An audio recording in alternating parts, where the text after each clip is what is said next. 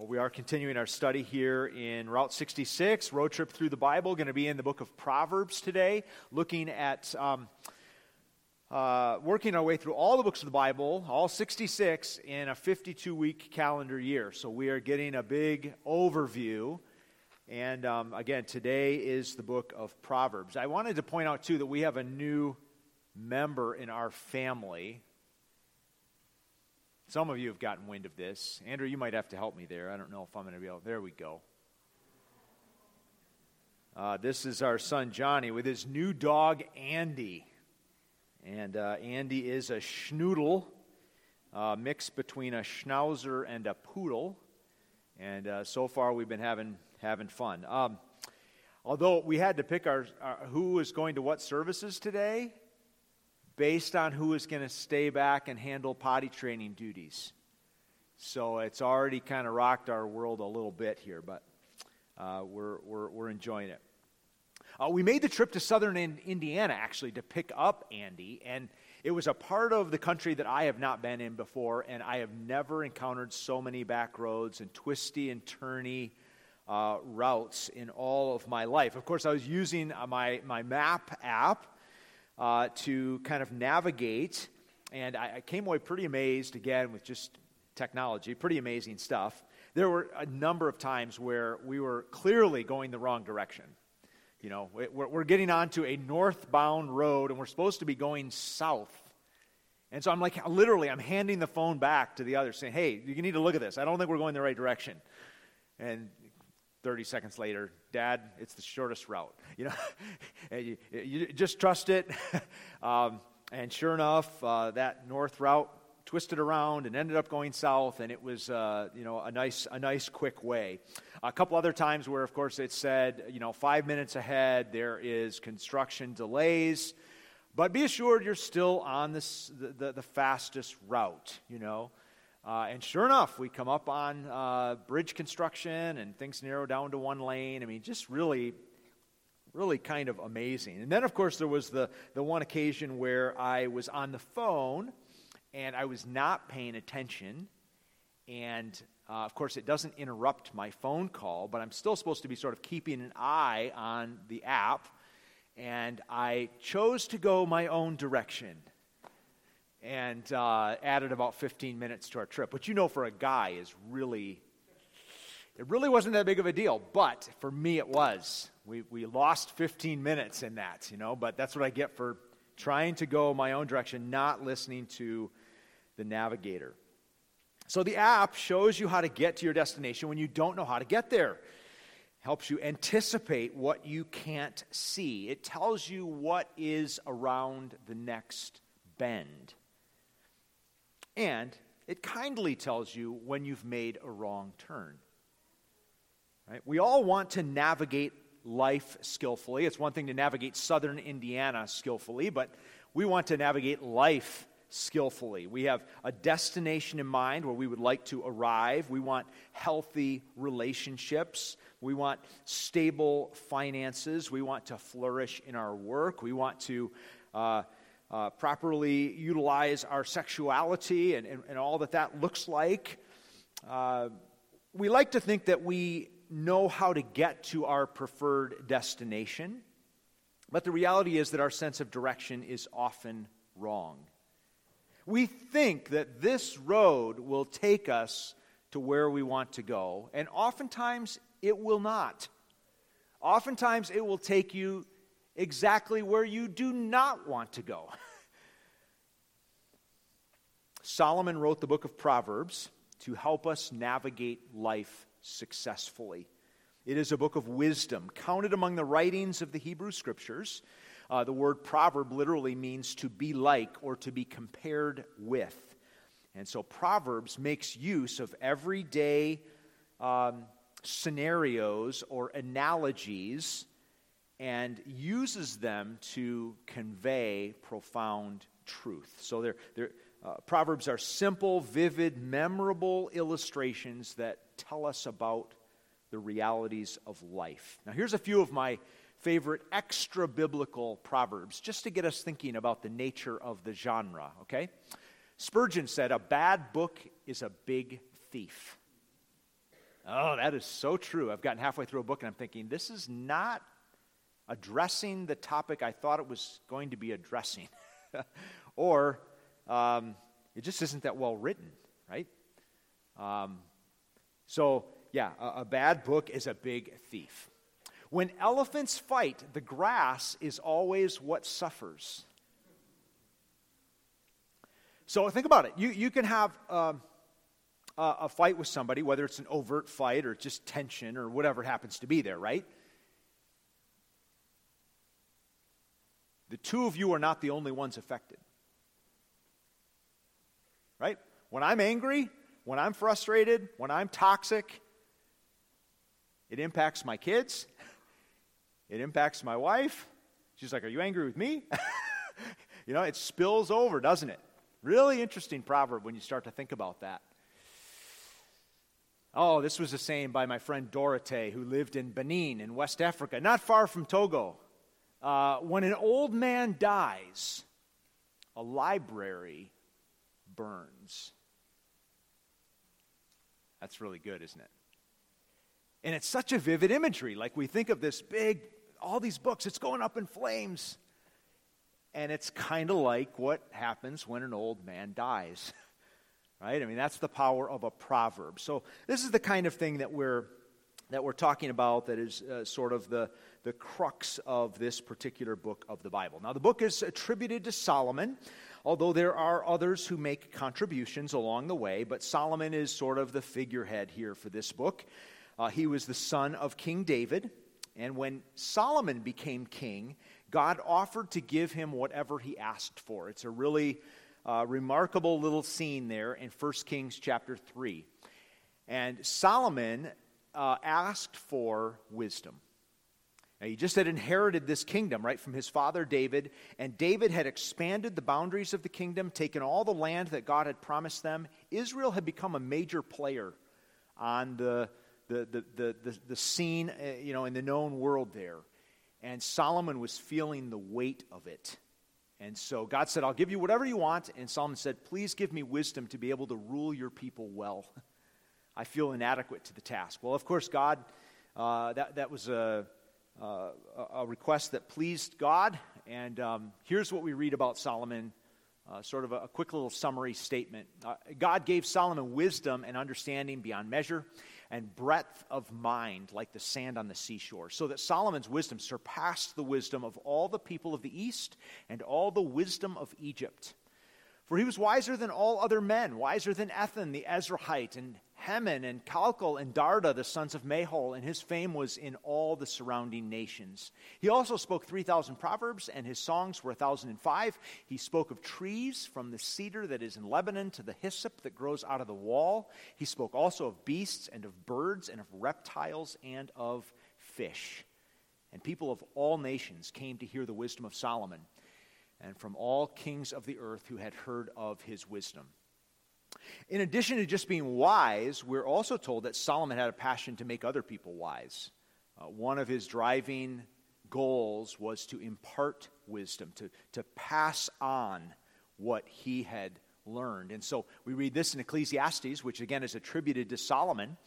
Besides being wise, the preacher also taught the people knowledge, weighing and studying and arranging many proverbs with great care. Well, that's what we have here in the book of Proverbs, right? Is this collection that Solomon brought together, not just to show off his wisdom, but to help other people be wise. Specifically, his own sons, his own children. But by extension, we have an opportunity to be wise too, by giving attention to Solomon's wisdom. So, Solomon's very overt about his purpose here in the opening verses of Proverbs chapter 1. So I'm going to begin there. There's at least 6 different purpose statements that Solomon gives for writing, and I think this helps to get us thinking in the right direction here. Solomon wanted to help people navigate life in a skillful and disciplined way. So he wants people to become acquainted with wisdom and instruction. There it is, Proverbs 1. The Proverbs of Solomon, son of David, king of Israel, for gaining wisdom and instruction. wisdom is at least a familiar term. The practical application of knowledge, the skill of living.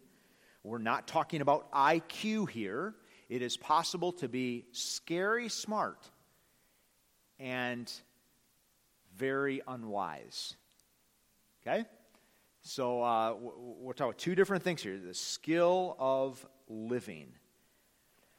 There's an interesting reference in Job to the ostrich, chapter 37. The ostrich is lacking in wisdom. The ostrich can do certain things. The ostrich can run really fast. Okay? So he has certain attributes, but he's not very smart at navigating life. An ostrich will eat anything: iron, stones, glass, bullets. Very indiscriminate without maybe thinking about the consequences of its choices. When hunted, an ostrich will put its head behind a bush and conclude that it is hidden. Like a little child, right? I can't see you, so you can't see me. An ostrich will be very careless with its eggs. It doesn't guard over them consistently, and oftentimes will step on its eggs, killing its own young, right? So not the wisest animal. Solomon wants us to navigate life better than that, right? Wants us to be acquainted with wisdom. And then there's this word instruction, and that is a discipline word. It's a painful word, actually. It's sometimes translated as chastise or reproof.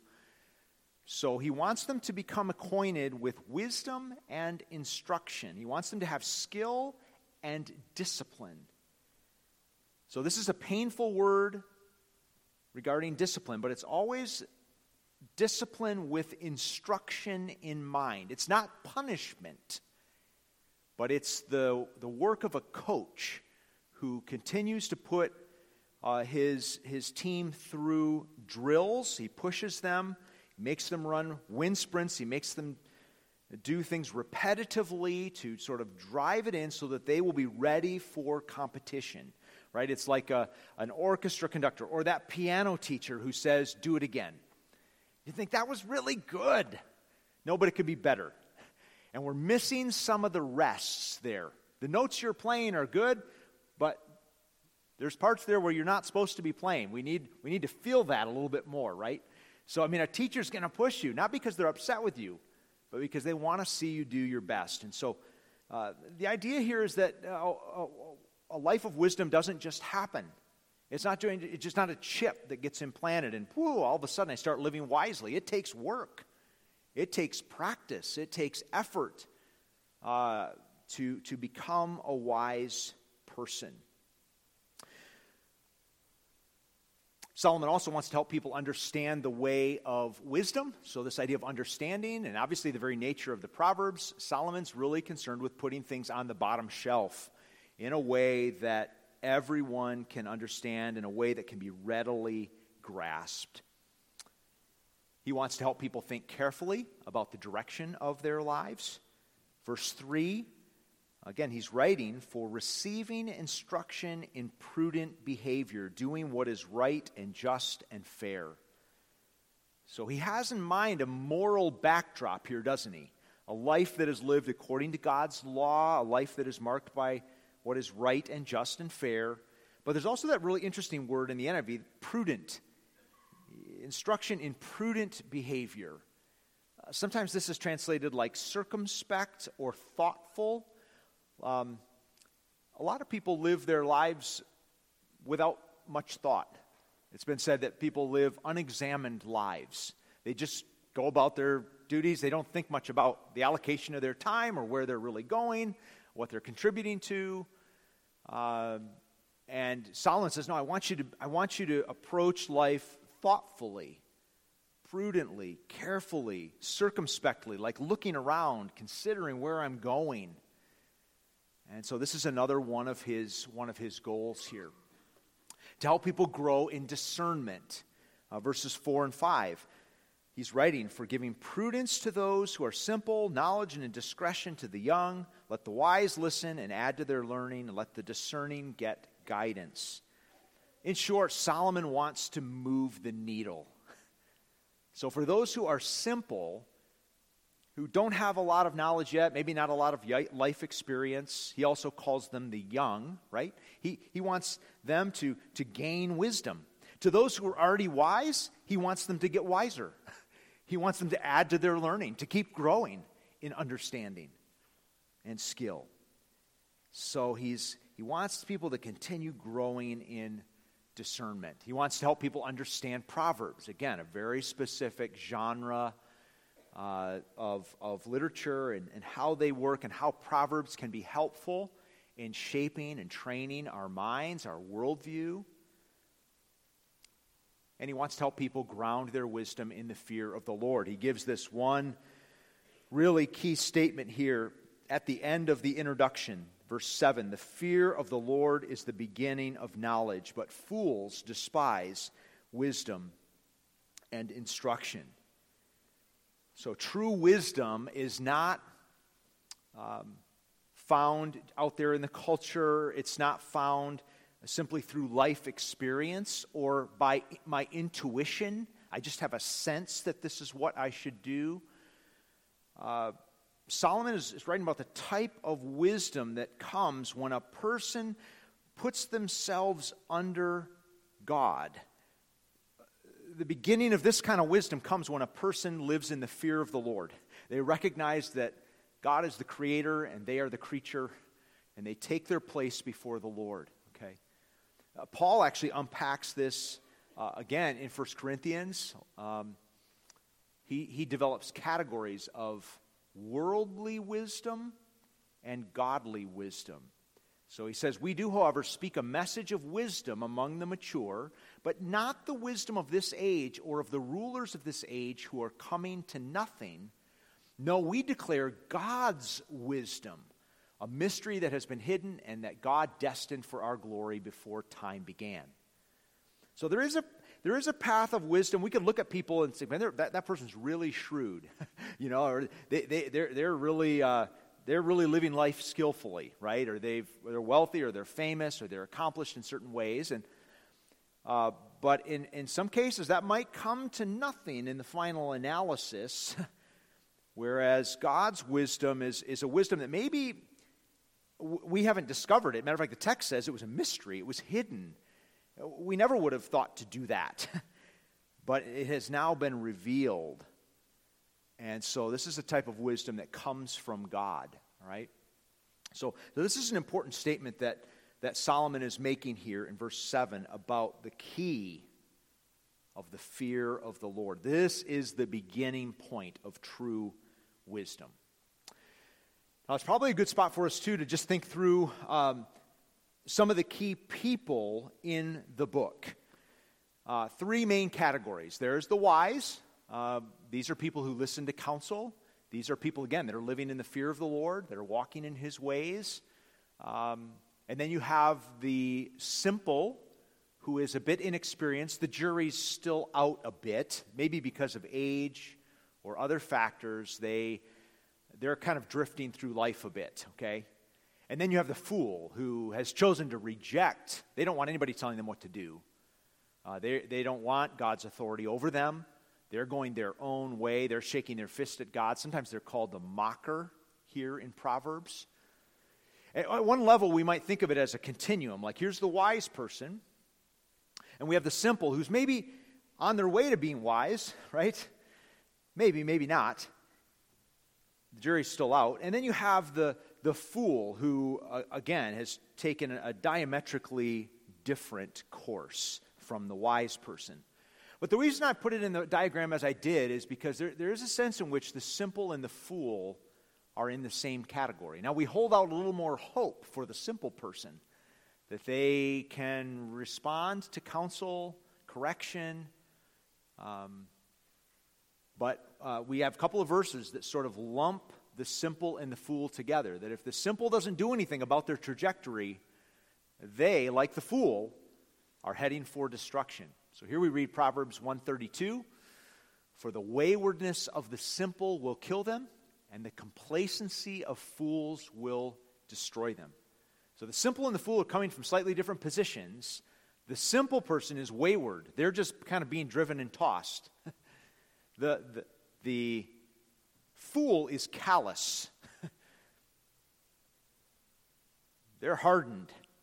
But the reality is that both of them are on a path of destruction. Okay? So Solomon's urging us here, as you read through, you're having to decide, am I going to be a wise person? Where do I find myself in that little chart? You know, am I a wise person? Am I maybe there's some mockers in the room, right?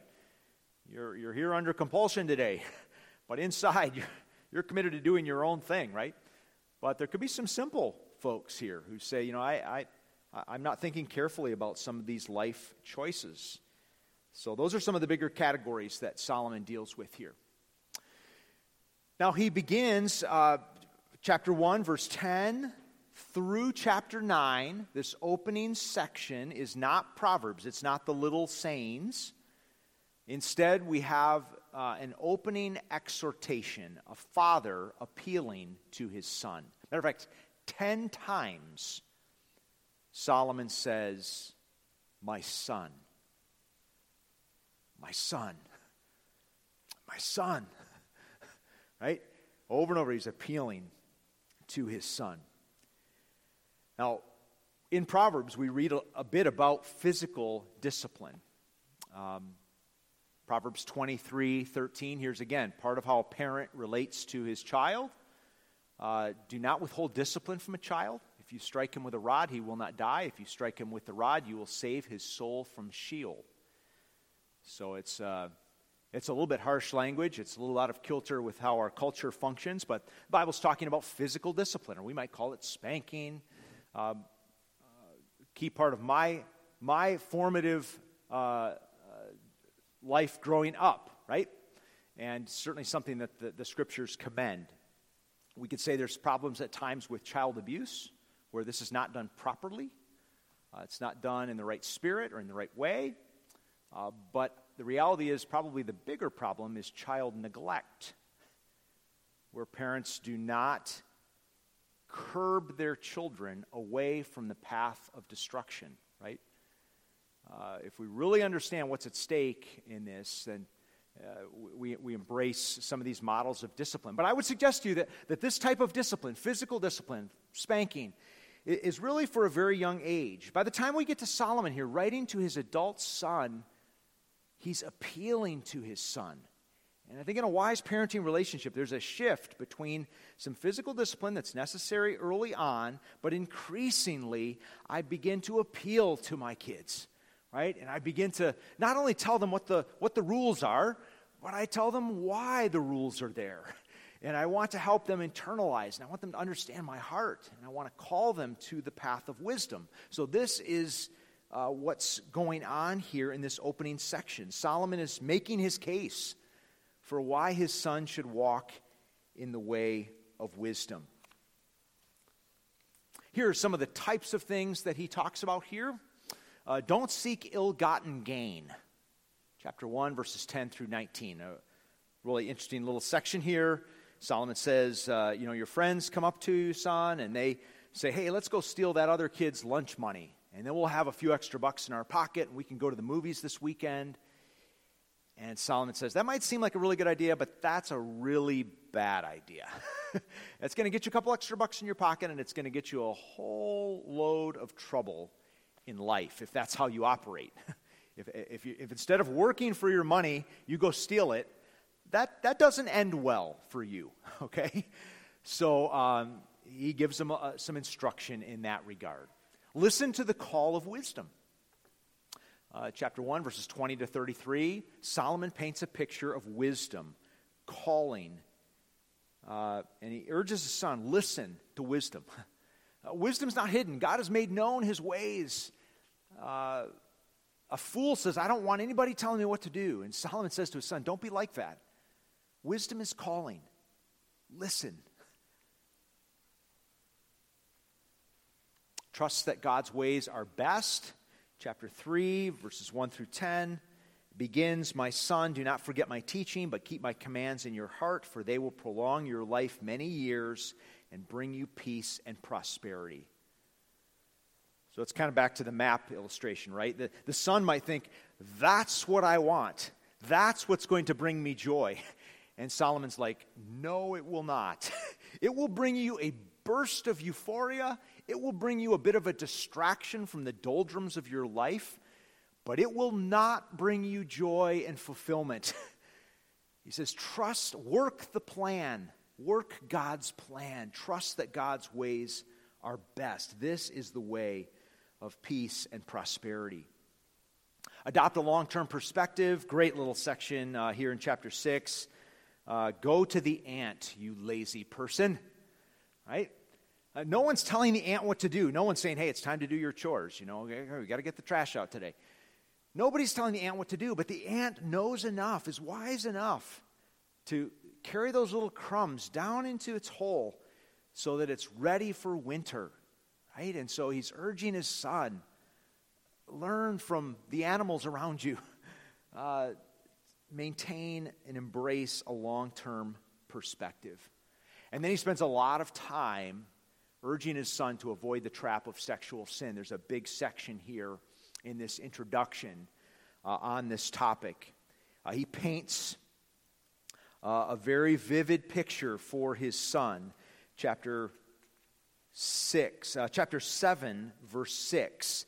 At the window of my house, I looked down through the lattice. I saw among the simple, I noticed among the young men, a youth who had no sense. He was going down the street near her corner, walking along in the direction of her house at twilight as the day was fading, as the dark of night set in.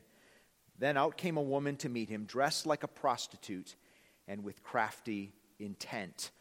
So Solomon says, opportunity for sexual gratification, right?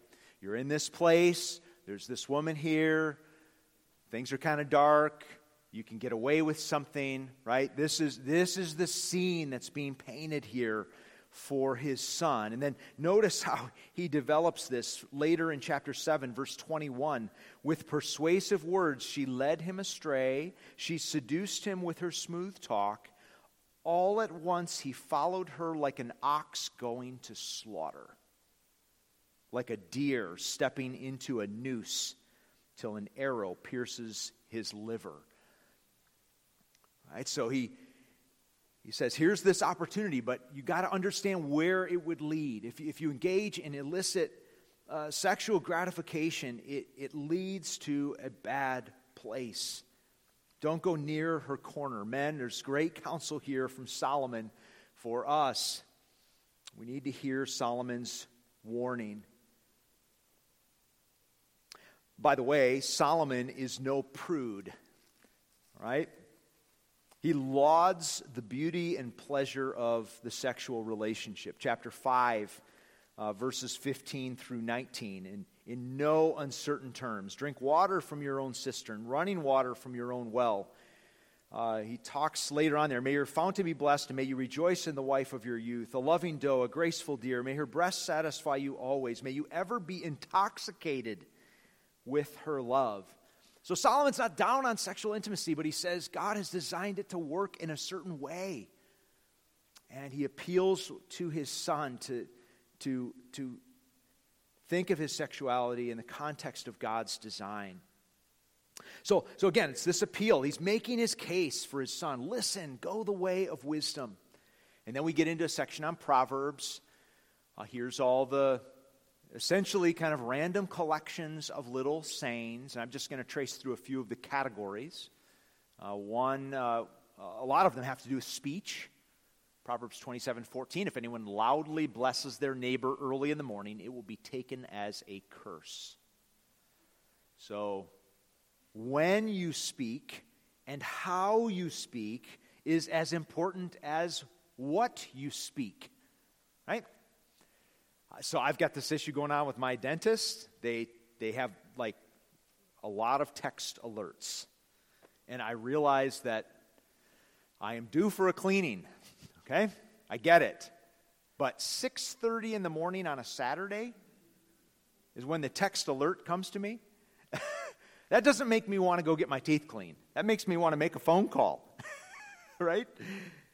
So we have to think about how we communicate and the tone of our speech. Proverbs 10:19, when words are many, transgression is not lacking, but whoever restrains his lips is prudent. Where there are many words, sin is present. So we need to learn to restrain our speech, to pause before saying the first things that come into our mind. Conflict. How do you resolve tension? Proverbs 15:1, a soft answer turns away wrath, but a harsh word stirs up anger. Sometimes the very first words that are spoken in a charged context can make all the difference, can't they? And it's like there's truth that needs to be spoken here, and we're going to have a chance to talk about it. But first of all, I need to make sure that I'm listening, and that person knows that I'm listening. And then there'll be opportunity to have other discussion, right? But I've made this mistake so many times where I've sabotaged a conversation, oftentimes having to go back later and apologize. But we get some great counsel here about how to be peacemakers. Proverbs 27:6, in the arena of friendship, wounds from a friend can be trusted, but an enemy multiplies kisses. If you have a friend who kind of ticks you off sometimes, you have a good friend, right? You don't want a friend that just always tells you what you want to hear. If you have someone who pushes back, boy, that's a friend to treasure, okay? Work, Proverbs 13:11, wealth gained hastily will dwindle, but whoever gathers little by little will increase it. So God's plan is not for us to experience some windfall. God's plan is for us to work and earn through our work, little by little. It's not real glamorous, but it's the way that life generally works, okay? Character. Oh, I love this one. Proverbs 11:22. Like a gold ring in a pig's snout is a beautiful woman without discretion. Boy, where do you even go with this, right? I mean, this is just good stuff. I was just thinking about the proportion. Like, here's the woman's beauty, and it's like this gold ring. And then there's like the pig, which is her character, right? I mean, beauty's great and all, although it's fleeting, but it's just a little thing, you know, in the broader scope. I'm going to have that image in my mind all day today now. Love, Proverbs 15:17, better a small serving of vegetables with love than a fattened calf with hatred. Better to live poor in a loving home than to eat steak every night in a home where there's discord and conflict. I mean, where's the priority here? Are we trying to get rich and wealthy and live the high life, or are we investing in relationships, right?